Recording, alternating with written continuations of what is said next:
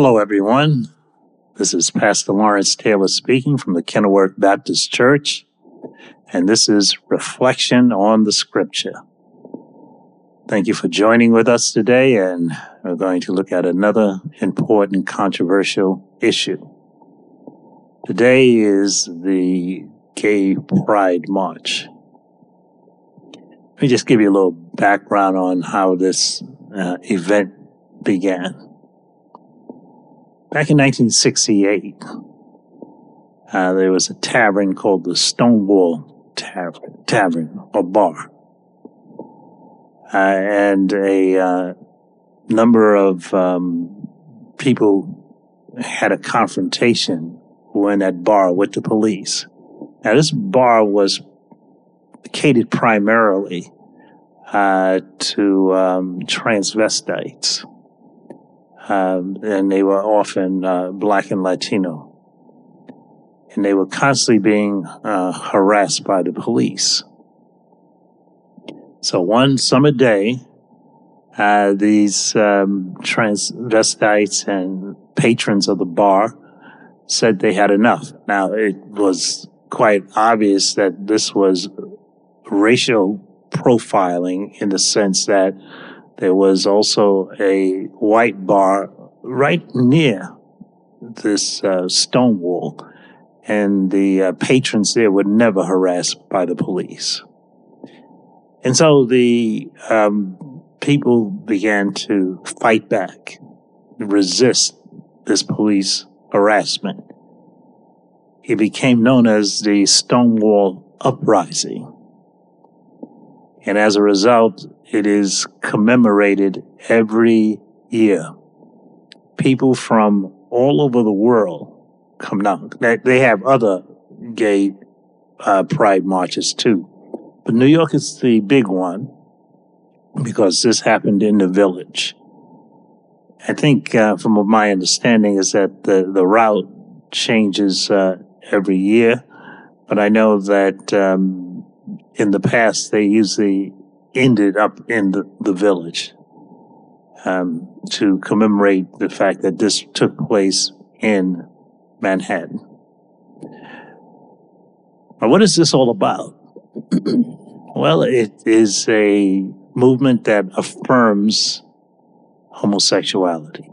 It is a movement that says that gay people should not be harassed and they have a right to enjoy the same civil liberties that everyone else enjoys. And in that respect, I support that idea. I don't think any group should be signaled out and be harassed and deprived because of their sexual orientation, religious persuasion, race. So in that sense, I am all for it. But let's keep something in mind. I am a biblicist. And a biblicist is someone who is committed to the Bible.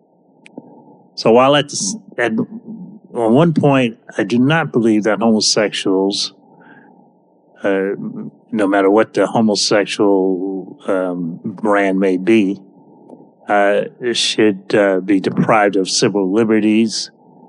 At the same time, I believe that it's not a practice that can be condoned by the church. Because the Bible condemns it. Now, I say this at risk because, I have relatives who are homosexual. I have people I know I work with who are homosexual. And, of course, we want everybody to listen to the Word of God. And you don't attract people by condemning them. But you also don't help them by not telling them what the Word of God says. Let's remember something. As far as this ministry is concerned, we stand on the integrity of the Word. And what I mean by that, the integrity of the Bible, is that we accept the Bible as the ultimate authority, that it is divinely inspired. the Bible condemns this practice, then it is something that we can't try to rationalize, as so many churches have, and try to justify this kind of behavior. In Leviticus chapter 18, verse 22, it reads, "You shall not lie with a male as one lies with a female. It is an abomination." Now, note that expression, it is an abomination. In chapter 20 of Leviticus, verse 13, "If there is a man who lies with a male, as those who lie with a woman, both of them have committed a detestable act. They shall surely be put to death. Their blood guiltness is upon them." Now, a lot of people would say, yeah, okay, but Leviticus condemns a lot of practices. So, for instance, it talks about moving a post in terms of a person's house or boundaries. And they say, well, that's condemned too, all right? Would you say that that's an abomination today? Or that it says in Leviticus that if children rebel against their parents, they should be taken outside the city and stoned to death? Actually, that's probably not a bad idea. Okay, but anyway, I'm just joking. Yes, it's true. We don't say that today either. Nor do we say that homosexuals should be taken out and condemned and put to death either. But the point is that we know what God thinks about the practice. That's the point. That God condemns it. And it is not just confined to the Old Testament. So, for instance, in 1 Corinthians chapter 6, the Apostle Paul wrote in verses 9 through 11, "Do you not know that the unrighteous will not inherit the kingdom of God? Do not be deceived, neither fornicators, nor idolaters, nor adulterers, nor effeminate, nor homosexuals, nor thieves, nor the covetous, nor drunkards, nor revilers, nor swindlers will inherit the kingdom of God." What's encouraging is what the Apostle Paul goes on to say in verse 11. "Such were some of you, but you were washed, but you were sanctified, but you were justified in the name of the Lord Jesus Christ and in the Spirit of our God." So note how he defines the Corinthian church. He says the Corinthian church was made up of a lot of people who were formerly in these categories. He says there were those who were deceivers at one time, those who were fornicators, those who were idolaters, those who were adulterous, those who were thieves and covetous and drunkards and revilers and swindlers, but also those who were effeminate and those who were homosexual. And that's what the church was made up of. But look at what else he says in verse 11.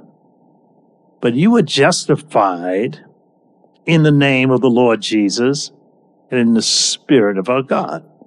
God justified them, declared them right when they believed in Jesus.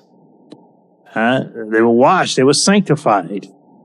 Now, all people have some background, and homosexuality is not a sin that is worse than other sins. You know, I can imagine somebody standing up in a church testifying, saying, "I used to be an alcoholic, a drunkard, but I got saved. God delivered me from that." And you know what the people in the church would say? "Amen, brother." Thank God for that. If someone said, hey, I was a reviler, broiler, I used to fight and had a bad temper, but God delivered me from that. What would the people say in the church? They would say, amen, brother. Right on. But if a guy stood up and said, I used to be a homosexual, probably the amens would get a little thin. I'm sure some people would say, amen, but I ain't going camping with him. So this is, unfortunately, we put that sin above others. And that is such a unfortunate thing, because the Apostle Paul puts it all together. And he says, this is what the church was made up of. And he says, you are washed, you are sanctified, you are justified in the name of the Lord Jesus. Now, we have to acknowledge that God does not look kindly upon the sin of homosexuality, but that is true with every sin. Here's an interesting description in Romans chapter 1. In Romans chapter 1, the Apostle Paul begins to list all the sins of the Gentile nations. And he says in verse 22, professing to be wise, they became fools and exchanged the glory of the incorruptible God for the image in the form of corruptible man and of birds and of four-footed animals and crawling creatures. So he said, look, human beings went from being monotheistic, believing in one God, and then they became polytheistic, believing in many gods. Interesting. Anthropologists would tell you just the other way around. They would say first you had polytheists, and then they advanced into monotheism. That's not what the Bible says. The Bible says, no, human beings were at one time first a believer in one God. Then they degenerated into the belief of many gods. And that's the point that I want to make here. He depicts the sins as a degeneration. You're going down, down, and down. And so what was God's response? It says in verse 24, therefore God gave them over. Now look at this. God gave them over. In other words, God said, do it. You insist on doing it, therefore I would allow you to do it. And so to the point where we got parades and people just celebrating these kinds of activities. But it says, God gave them over in the lust of their hearts to impurity, so that their bodies would be dishonored among them. For they exchanged the truth of God for a lie, and worshipped and served the creature rather than the Creator, who is blessed forever. Amen. Do you know why they needed to create these gods? Because they needed some God who would justify their behavior. See, the true God of the Bible, they don't want, because he will not condone their behavior. So they needed to get rid of that God and get gods that would condone their behavior. I mean, it tells us that they worshiped animals. In fact, it says crawling creatures. That means that they degenerated so much that they even worship roaches. That's how far gone the human race has gone. So it says in this passage, in verse 26, for this reason God gave them over to degrading passions. For the women exchanged the natural function for that which is unnatural. Now note how homosexuality is described here. It is described as something that is unnatural. And in the same way also, the men abandoned the natural function of the woman and burned in their desire towards one another, men with men committing indecent acts and receiving in their own persons the due penalty of their error. Now you may say, how could people go that far? And the reason why is because we are told that their minds were darkened. So people believe now, although there is absolutely no biological evidence for it, that they're born homosexual, that there's a thing called a homosexual gene. They've never discovered this gene. They can't identify it, but they say that that's just the way people are. I got another suggestion. And that one comes from the Bible. And it comes from verse 20 and 21 of Romans chapter 1, where it says, "For since the creation of the world, his invisible attributes and his eternal power and divine nature have been clearly seen, being understood through what has been made, so that they are without excuse. God made himself known, and intuitively they know that there is a God. But even though they knew God, they did not honor him as God or give thanks, but they became futile in their speculations, and their foolish hearts were darkened." See, what has happened is that the mind is so degenerate, it's so depraved, that people believe that this is the way God created them. And they even make that argument, God created me this way, so why are you condemning me? Because the Bible says that that is a falsehood. God did not create you that way. So I know that this is not popular, but I have to be true to the Word of God. So I just wanted to share those thoughts with you on this so-called Pride Day. And I hope if there's anyone who is held captive to that way of life, that God will illuminate their minds so that they will come to know the truth of the gospel. Well, this is Pastor Taylor speaking. Thank you very much for listening, and see you next time.